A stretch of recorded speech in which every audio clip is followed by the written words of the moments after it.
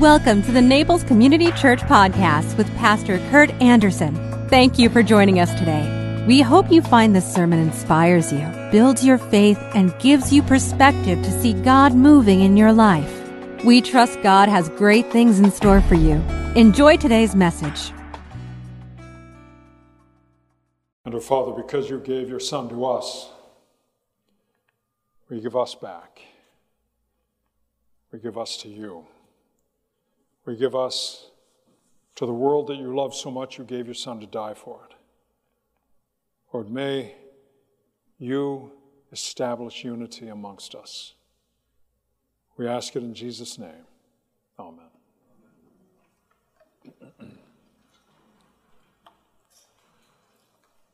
Our text this morning is from another one of these Psalms of Ascent, and it is one in which they celebrate their unity as a family of faith. Hear the word of God as it comes to us from Psalm 133. Behold how good and pleasant it is when brothers dwell in unity. It is like the precious oil upon the head, running down upon the head of Aaron, and his beard running down on the collar of his robes. It is like the dew of Hermon, which falls on the mountains of Zion. For there the Lord has commanded the blessing of life forevermore. May God add his understanding to this hearing of his word. So blessed are those who dwell in unity, and what a good sight that is in God's eyes when he sees that. And as we saw in the video, those who centered their life on fishing had great unity. They had joy with one another. They had fun with each other. But they alienated their wives and their girlfriends. It was a community that was narrowly defined, a community of fish. And I've been looking for a way to show that video for a long time, and I finally found one. And, you know, this is the stuff that goes on in us today. What is the unifying factor for people, for communities?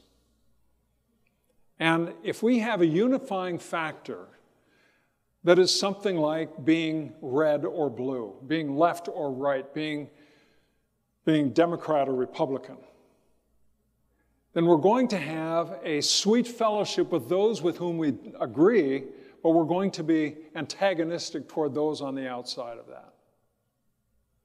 And that's not good enough. It's just not what God intends. What God intends is that all his children have deep and profound joy being with one another. And the two examples he uses, one is of Aaron, who was anointed, and in the anointing it poured down over his head and down through his beard and onto his clothing. A sweet aroma that was olive oil all spiced up and ready for the anointing work. And then there's the image of Mount Hermon, which is way to the north, maybe 9,000-foot hill, 9,000-foot mountain. And the dew that falls, the rain that falls, the snow that falls, and how that enriches everything around it. And it's a picture, it's two metaphors that give rise to a sense of joy, deep and profound joy. And as Chesterton has argued, that is the great secret of the church.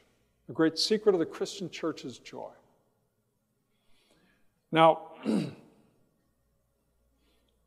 why is it that in so many instances we were told that when we go to church,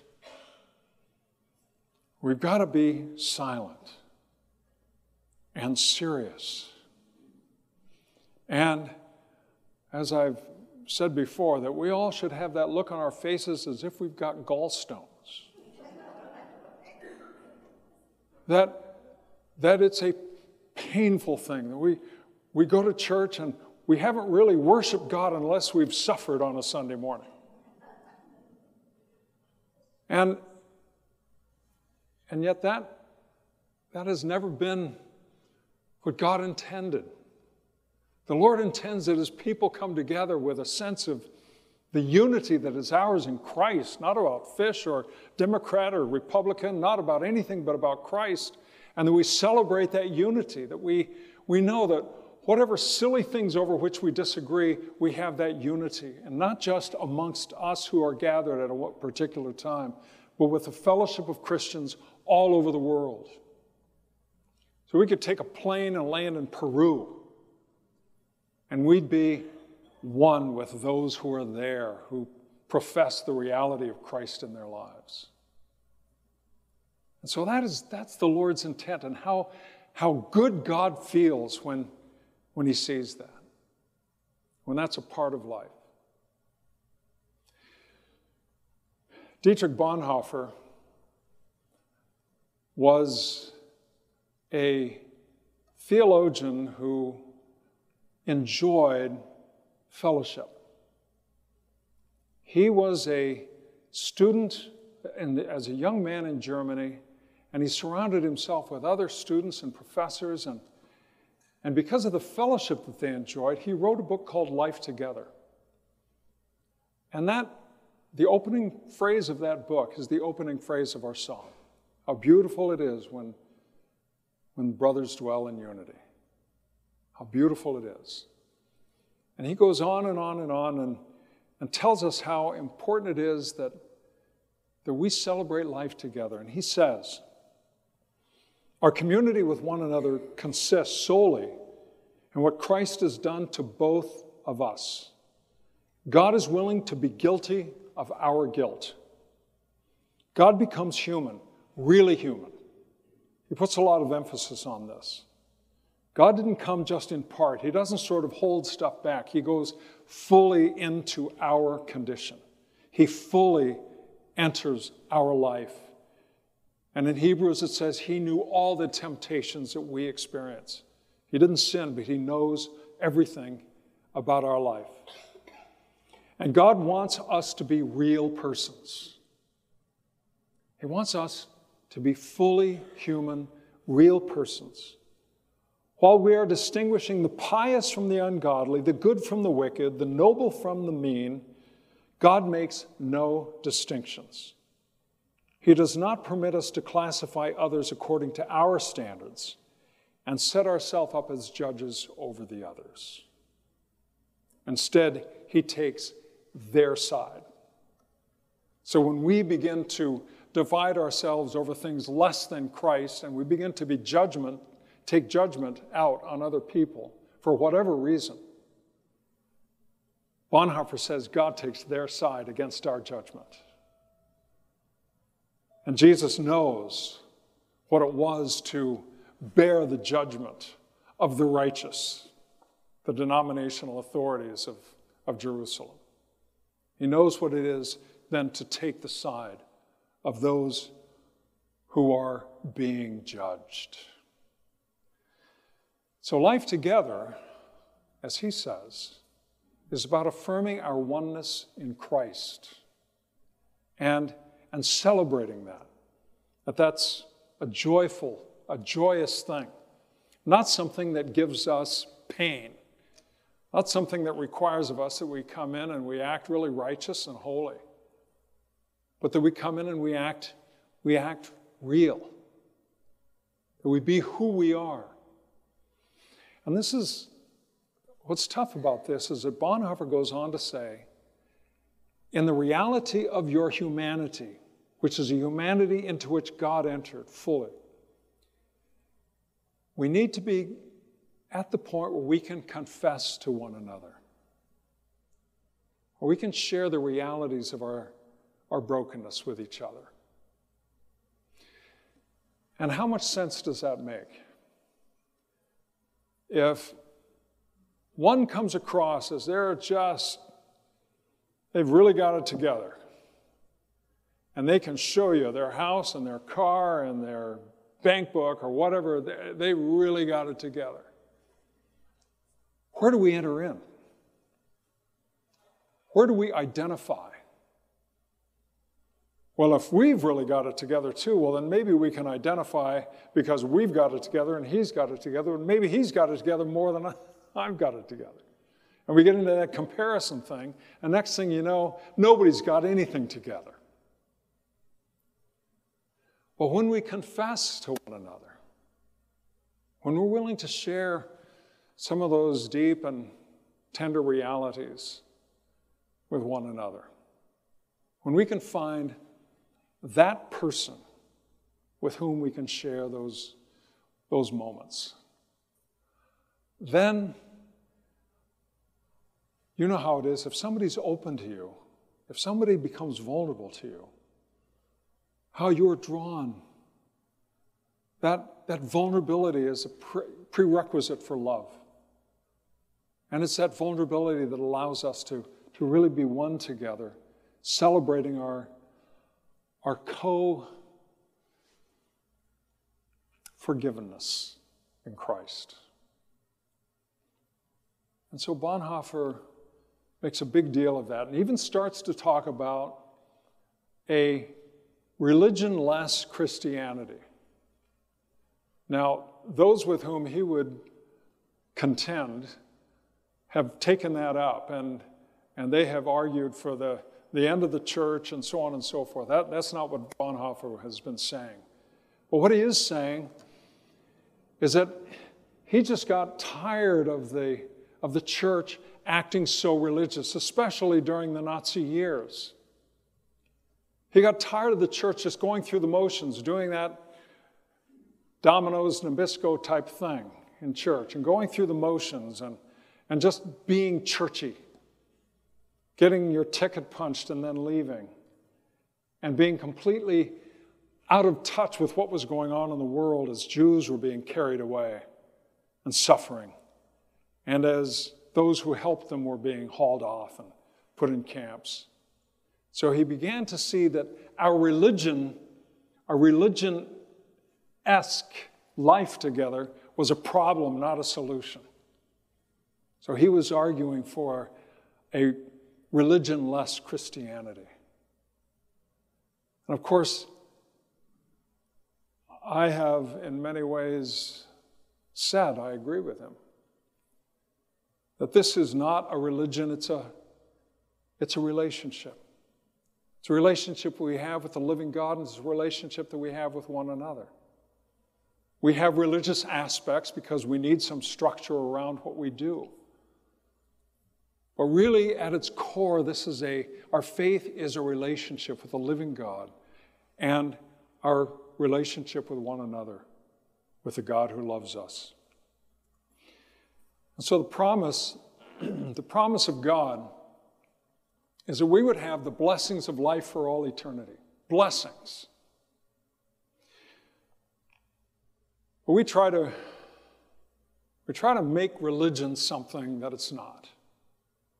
And we end up really frustrated. Eugene Peterson says, we try to imagine what heaven's like and wonder if we wouldn't prefer the rousing good fellowship of hell. Because we're so bad at imagining what heaven is like, and we're so bad at acting out that reality in real life, he suggests that maybe we'd prefer hell. Well, Gary Larson depicts this beautifully in one of his cartoons. If you remember the Far Side cartoons, they're always brilliant. So on the one side, welcome to heaven, here's your harp. The other side, welcome to hell, here's your accordion.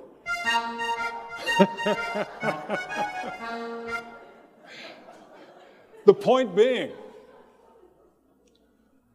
our images of heaven sitting on a cloud playing a harp is not nearly enticing as our thought that maybe people in that very bad place are having a much better time than we are. And so Peterson says that maybe we'd prefer the rousing good fellowship of hell. But the psalm tells us of the rousing good fellowship of heaven. Assemble in your imagination all the friends that you enjoy most, the companions that evoke the deepest joy, your most stimulating relationships, the people with whom you feel completely alive. That is a hint of heaven. That is a hint of heaven. And the Lord's promises, for those the Lord has commanded the blessings, life forevermore. So when I talk about our church, I talk about how those of us up front, if we are the chicken and the bun, you're all the secret sauce. You put the spice in it. You put the fun in it. You bring the joy to it. And that the church is to be a place of unmitigated, incredible joy and laughter. It's supposed to be a place where we enjoy each other, not where we bear with each other. We have to do some forbearance so that we can continue to enjoy one another. So I don't want to gross you out, but I can tell you a story. So I was a senior at UC Santa Barbara, and I was one of the resident assistants because I'd given up my scholarship and I was an RA. And we were throwing a party. So Anacapa dorm with Santa Cruz dorm, guy dorm, girl dorm, we were having a big party together. And and I decided that what I would do is show a skit that I had learned from Young Life and that I had done with my youth group down at the Montecito Church, where I was running their youth program. And so I got two other guys to join me in this skit. And so what it was a large glass of water and tube of toothpaste and a toothbrush. First guy got up, put toothpaste on the toothbrush, dipped it in the cup, brushed his teeth, took a swig of the water, spit it back in the cup, sat down. Next guy got up. And he took the tube of toothpaste, put on the toothbrush, dipped it in the water, brushed his teeth, washed out his mouth, and spit it back in the glass. Then it was my turn. I got up, put toothpaste on the toothbrush, and brushed my teeth, and then drank the water.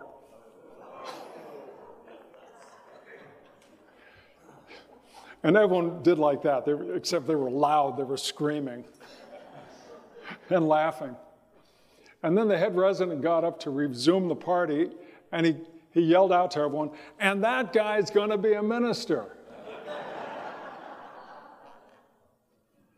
But afterwards, one of the kids came up to me. And he said, "Kurt, where do you go to church?" And I said, "The Montecito Presbyterian Church." He said, "If that's okay with them, I think I want to go to that church." And that we not take ourselves seriously. That we not take our opinions, which could be wrong, you know. Our opinions could be fallacious. We not take them so seriously. They divide us. We not take anything about ourselves so seriously that we set ourselves over against the other. Instead, in simple humility and joy, that we love one another as Christ has first loved us. Will you join me in prayer?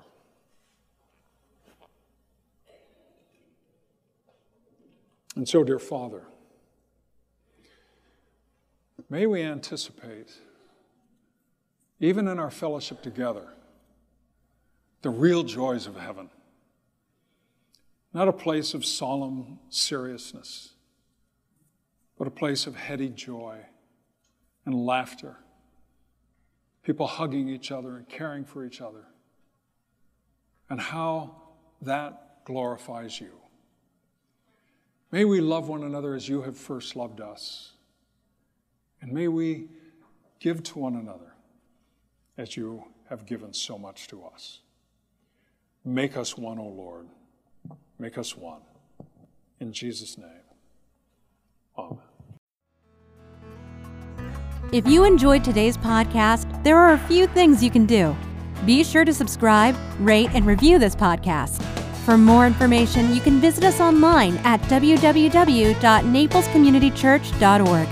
If you happen to be visiting Naples, please drop in for our Sunday service at 10 a.m. We'd love to meet you. Thanks again for joining us. Have a fabulous day.